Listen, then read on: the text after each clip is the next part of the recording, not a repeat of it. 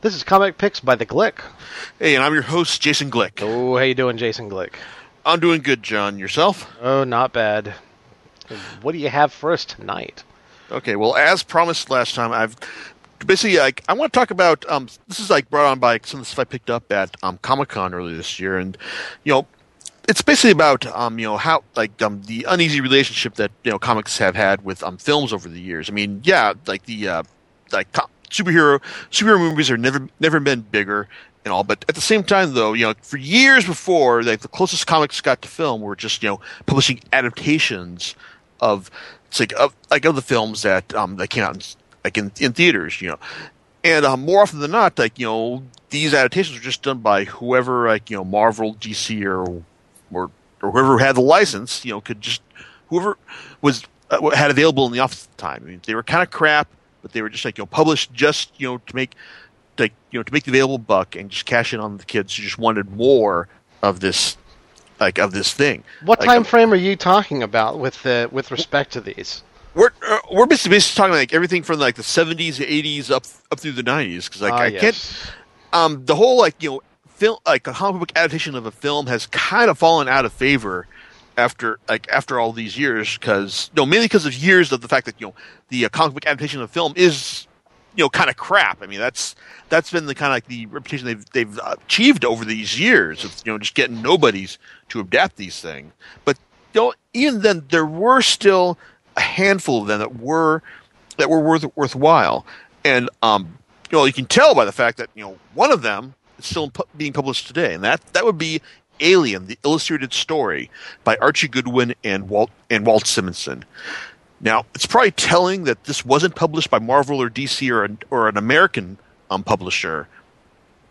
When it came out way back in 1979, yes, this adaptation is as old as I am, and it was done by Europe's Metal Hurlant, or as we know it, Heavy Metal magazine, and and I wrote about this last year, and it's I've heard about this for years, about how this is kind of the gold standard for film to comics adaptations. And to be honest, it actually holds up.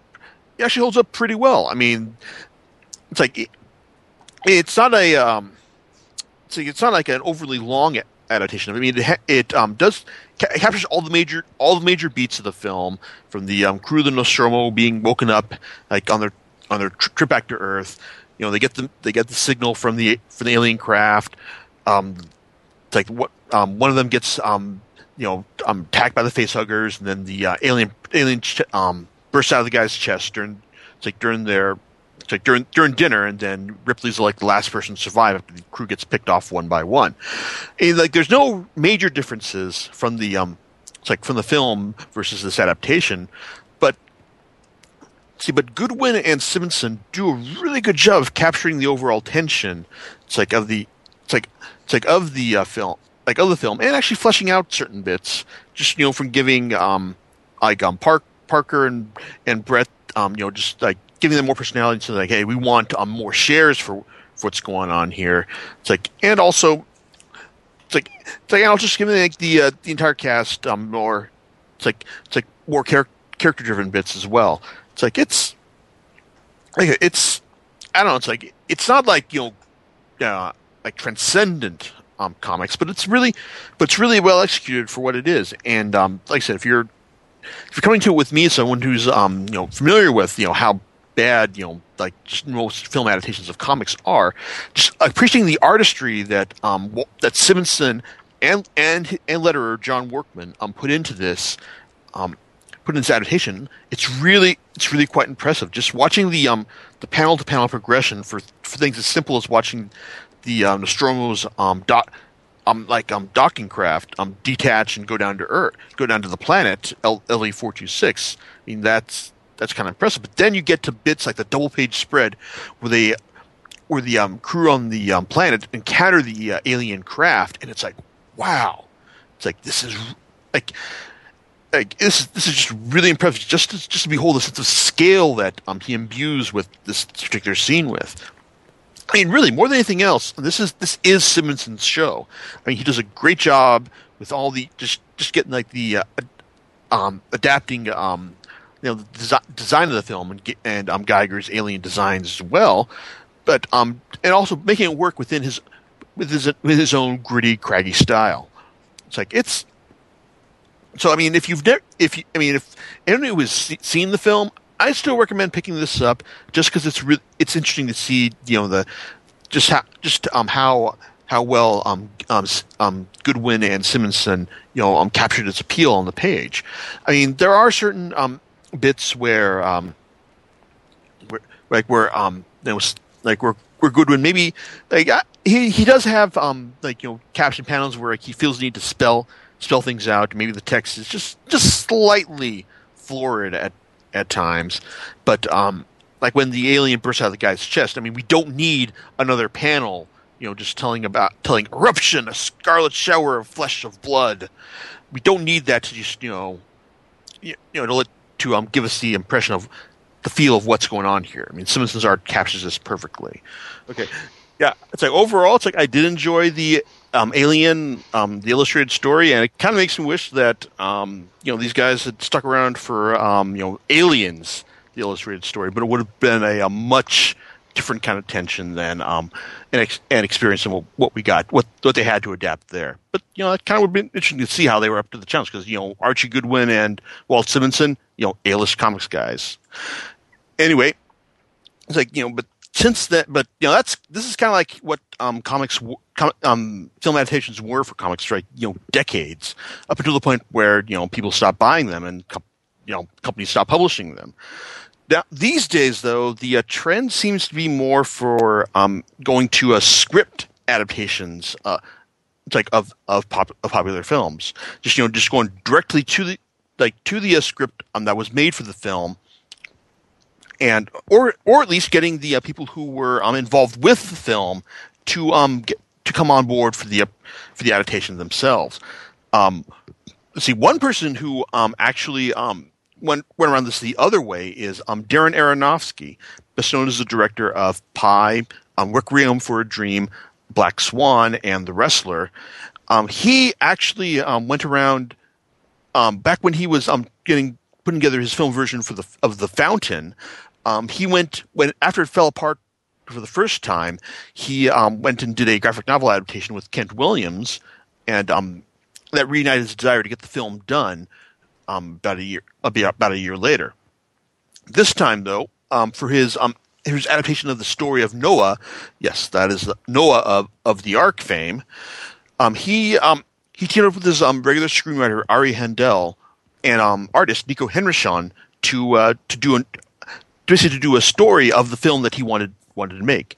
It was originally published as 4 albums in Europe beforehand, and it has since been collected and republished here by Image.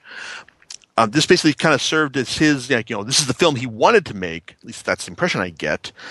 And compared to the final product, of the films that I'm going to be talking about here, this is probably the one where I feel that the adaptation or the inspiration supersedes the final product. Because I actually sat down and watched Noah about a week before about a couple days before I recorded this podcast, and I thought it was all right. I mean, I thought Russell Crowe did an interesting job capturing the spirit of a guy who was called upon by God to save all the animals. It's like all the animals and possibly wipe out humanity and finding a way to deal with that. But also, he's also a family man, and also he had to deal with how do you break the news to your family that we are going to be the last humans. It's like on Earth. It's like and that God basically wants only the animals to survive and all. So that's some interesting stuff to consider there. And there was some bits of filmmaking there, especially with the stop motion bits or the time lapse bits where we see the forest that Noah is able to grow after he buries the seed that was given to him by his grandfather Methuselah, and it grows into this great big forest, and then the water is spread out across the land. It's really cool seeing that. As is the this is Noah telling the story of like the genesis of man to his to his family. Like there's some really impressive bits of filmmaking there, but there's also a sense of that Hollywood has got its hands upon like saying you have to do it this way, or because otherwise there's no other way, because otherwise it's just going to be silly. Things like Noah like Noah's dad being killed by the film's main villain, Tubal Cain, who he's a descendant of that particular Cain, and it's just kind of like you're thinking like, okay, yeah, I get what you're doing right there, but that's kind of like but it just feels kind of like more conventional than anything else. The graphic novel that Aronofsky, Herndell, and Henderson did, this it actually feels like a much more fleshed out, budgetless version of the film that he wanted to make. I mean, it's like seeing the bits where Noah is introduced as kind of where Noah goes to plead his like case for mankind to change his ways to Tubal Cain. It's like giant city that's reaching up to challenge the skies, and and this overall scale of the thing, it just feels kind of like this is what he could do without making any compromises, and it does feel more fleshed out compared to the compared to the film we got, and there's also the character of Tubal Cain. He's not the guy who killed Noah's dad. He's just kind of a bastard, but he's also someone who's driven to to help ensure that his people survive at any cost. And also there are interesting little bits like throughout the course of the book, such as like Noah knowing the language of the Watchers, the angels that descended to Earth in order to help Adam and Eve after they were cast out of Eden, and how they were eventually hunted and killed by the armies of man. And it's like things like that, things like the moment where like in the film where one of Noah's sons, Ham, finds one of the girls in Tubal Cain's camp and wants to take her for her wife. In the film, she winds up getting caught in a trap, and then Noah just saves his son and leaves the girl to die. But in the graphic novel, when Ham shows up at the ark when the flood's about to happen, Noah says no. It's like you either die with her, or you leave her. Or you come with us, and so Ham chooses to come with them. And I feel that the fact that Noah foists the choice upon his son instead of making the choice for him makes for a more interesting bit of drama, especially when Tubal Cain winds up on the ark, and he has to try it, and he winds up, and Ham is kind of torn between whether do I want to help this man kill my father, who I really hate for what he's done, but at the same time he's my father, and do I want to save him? So, and also there are bits, and also things at the end when Noah has to rely on the animals in order to enact God's will. I mean, stuff like that would have been just insane to see in the film. So, but overall, I generally enjoyed the. Like I said, I really enjoyed the graphic novel, and I feel that if you had to choose between, I guess, well, what I did was I spent like $5 on printing the HD version for Amazon. Meanwhile, I found the $30 hardcover from Image for half off at Comic-Con. But at the same time, though, it's I'd probably say that the graphic novel is worth full cover price, especially Henderson's art, which is gorgeous. I mean, the insane amount of detail that he invested in this, in every scene, and I love the tribal designs and accoutrements that he gives to a lot of the cast. I mean, it's like, if you were an art person, then this book is well worth having in your library, because it is truly gorgeous. It makes me wish that we saw more of Henderson than we have over the years. But hey, like I said, Noah. Graphic novel versus the film. In this case, graphic novel wins. Then you've also got something else I picked up at Comic-Con for half price, for slightly less, and that would be the adaptation of Django Unchained. Now, it's like, John, you there? See, Okay. Now, you like Django Unchained a whole lot, right? I did. Yeah, and I did too. It's like, in fact, I think it's probably like easily one of Tarantino's better films.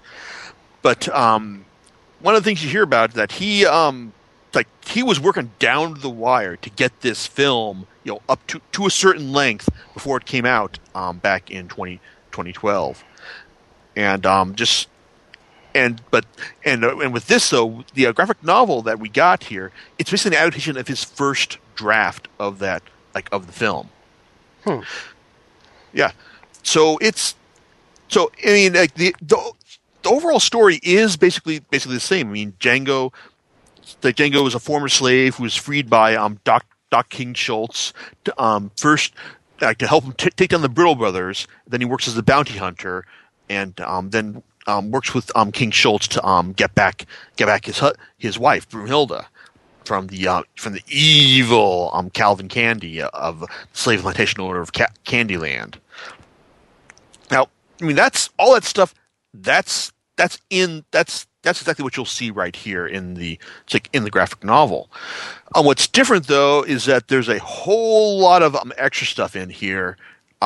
Basically, from an extended flashback scene showing you just how Broomhilda, what happened to Broomhilda after she was separated from Django, how she her life at the with the owners who had her before she was won by Candy in a card game, and also extended bits of Django being training with Doc King Schultz. And other interesting character bits, such as one point where like Django shows let's see what or he shows Stephen the house Negro portrayed by Samuel L. Jackson in the film, where he shows him, this is I am the boss of you while I'm in the house right now, and that stuff like that. That's kind of interesting.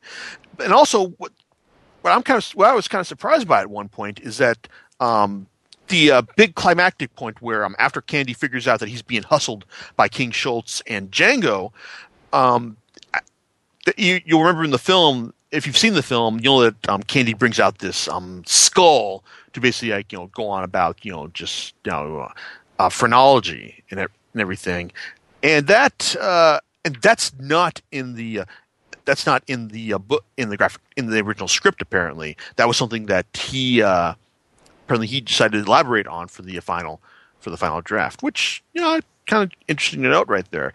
I mean, overall, if you've seen the movie, it's like I said, there's some worth here just seeing the Tarantino's script represented on the page, and also just observing what was cut and what wasn't cut.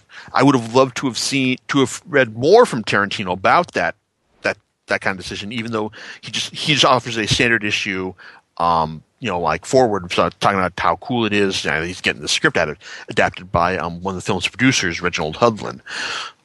However, what I did like about the series was the art, which was provided by a good portion of it was provided by R.M. Guerra, who worked with Jason Aaron on Scalped, and dude knows westerns and how to exaggerate for good dramatic effect really well.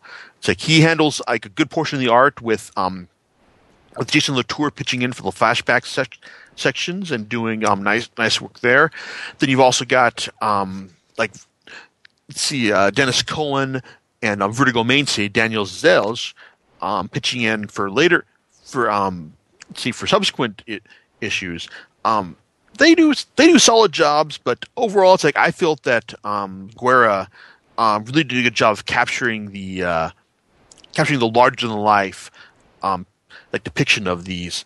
It's of these characters and the overall scenario.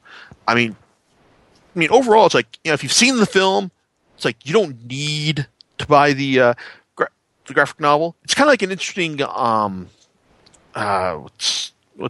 what's her? It complements the film in a fun way. It's kind of like a really cool DVD extra that they couldn't have been able to fit on the DVD for what it's worth. And it's like I said, I enjoyed it. It's like, and it's not an essential read by any means, but it's still good fun, and it does make me want to go back and watch the movie again at some point. Because like all the best bits you remember from the film, like I like the way you die, boy. It's like, yeah, that's they're there in as well. But at the same time, as much as I like the art in here, it doesn't have like quite the same the nimble precision that you get with how it's portrayed, and like how verbal jousting and Quentin Tarantino's overall verbosity is portrayed on on screen. So there's that. I think he just does well with dialogue and actors and having them execute it. So he really does think about he really does consider a lot of that. According to a lot of the like interviews I've seen him talking about, so he actually on his films has directorial, like he has like the final say, whereas a lot of, I believe, editors do not allow the directors, which sounds funny, to edit their films. Well, it's interesting. I would actually wonder about that because as I said, I'd heard that before the film came out, he was basically working he basically had a certain mark to hit in terms of it can be this long when we're going to put it in the theaters. I don't know if that was something that was if it was something that was like part of something with the theater owners, or if it was his longtime executive producer Harvey Weinstein basically saying, yeah, Quentin, I love you and all, but no, film has to be this long, or else we're not going to release it. Mm-hmm. So, but yeah, it's like, I mean, dude loves to hear him talk, and also yeah, I guess it's also something that's worth mentioning here is that if you've seen the film, and you've seen Tarantino's other films, he's more than any other white guy in the world right now, dude loves to say the N-word, and that's more than apparent here. And at the same time, though, it's like I realize that's kind of like a just because you can doesn't mean you should type of argument. With the setting, the setting and theme of Django Unchained, it actually makes a certain amount of sense just to show you just how African Americans were regarded as like subhuman characters. I mean, yes, it's an ugly term, and they and it's painful to see, but at the same time, I look at even as like you looking at something like the over the top violence in the graphic novel and in the film. It's like you kind of it's hard to stomach at times. You wonder, if he's just, making some of this stuff up to just get his rocks off. But no, part of me thinks that, peace is probably even worse. Back in the actual world, how they were, how African Americans were treated back then. So, in fact, I remember seeing the film thinking it makes an interesting companion piece with Lincoln, just so this is how things were, this is how things, how we had to go. This is how things were, and this is why things needed to be changed. So there you go. But I guess this podcast wouldn't be complete without me saying a few more words about how utterly terrible the adaptation of George Lucas's The Star Wars was. So I read about this a couple months back, and basically, before they lost the license, Dark Horse announced that they were going to be doing a adaptation of George Lucas's original first draft of Star Wars that was back when it was called The Star Wars, and you had things like Anakin Starkiller, General Kenobi. It's like and just like all these really weird interpretations of characters who were who were not who would go on to play on much different roles in the in the film and trilogy itself. In fact, the most interesting part about it is just seeing all the stuff that was that made it into the film, and then not just the film, but also like subsequent movies, subsequent films as well. Because the bit about one of the C-3PO being it's like revered as a god by the Ewoks. Well, that was it had its genesis here. But at the same time, though, the dialogue is as abysmal as you'd expect from Lucas, and without the charisma of actors like Harrison Ford, Mark Hamill, and Ewan McGregor to try and add some, trying to redeem it in some way. And the art from Mike Mayhew, Mayhew is a fantastic artist when you give him the time to work. The original 8-issue serialization was plagued by some delays because he do needs time to work. But in the end, you could tell there are parts where he was clearly being rushed. We said, "Okay, you gotta get this art out right now." And overall, though, it's like it's really kind of terrible. And I basically I went and bought the $40 hardcover, which contains issue 0, because I figured, okay, this would make a nice collector's edition, considering there's no way this is going to be reprinted once Dark Horse loses the license to Marvel. Even thinking that, I still feel I got taken, because it is that bad. It's probably in the running for one of the worst things I've read this year, because and I can't really blame author J.W. Rinsler for this, because he was probably just taking like swaths of Lucas's text and just putting them in the in comics form. But at the same time, though, just as Tarantino is a much better writer than Lucas in terms of dialogue, at least, it's like Hudlin didn't really have to do a whole lot of work there. But Rinsler, it's like, he's also the guy who's given us the great making of Star Wars films. I've only read the Making of the Empire Strikes Back, but god damn, that was a really fascinating read. That actually makes me want to go back and pick up the other 2 volumes that he's done, which were for, of course, Star Wars and Return of the Jedi. But this, he apparently, I'm assuming that he just did not touch anything at all for Lucas's script, because like the dialogue is just that bad. Yeah. So, John, it's like, any thoughts you want to add on this here? Oh no! Although if they just adapted that script straight from what Lucas wrote, I can imagine it would be bad. Yeah. It's not even outside of the realm of it, considering he produced some really awful prequel trilogy movies. I'm sorry, there's barely anything redeemable in those plot lines, and if he was responsible for those, I can pretty much imagine what a first draft or a first cut of like the Star Wars movie would have been like. So it's not even the stretch of the imagination to consider that it would be bad. Although it's too bad that it's bad. Because it sounded like it would have had some promise. Yeah, I like the idea that that was behind this. Just showing us, what the the genesis of this, of this huge franchise. But at the same time, though, it kind of shows you just how important, just like an editor in time, it's like, and just that a second opinion can be. Yeah, we could take Star Wars, the first movie, and kind of like you could sum it up in a couple of paragraphs, I'm sure. It's not like it's overly deep. No, and it's like it also makes you appreciate how much Lawrence Kasdan brought to the second and third movies, with being a co-writer there. Mm-hmm, exactly. And really, for many, many years, I would have told people, the New Hope is that is the Star Wars movie.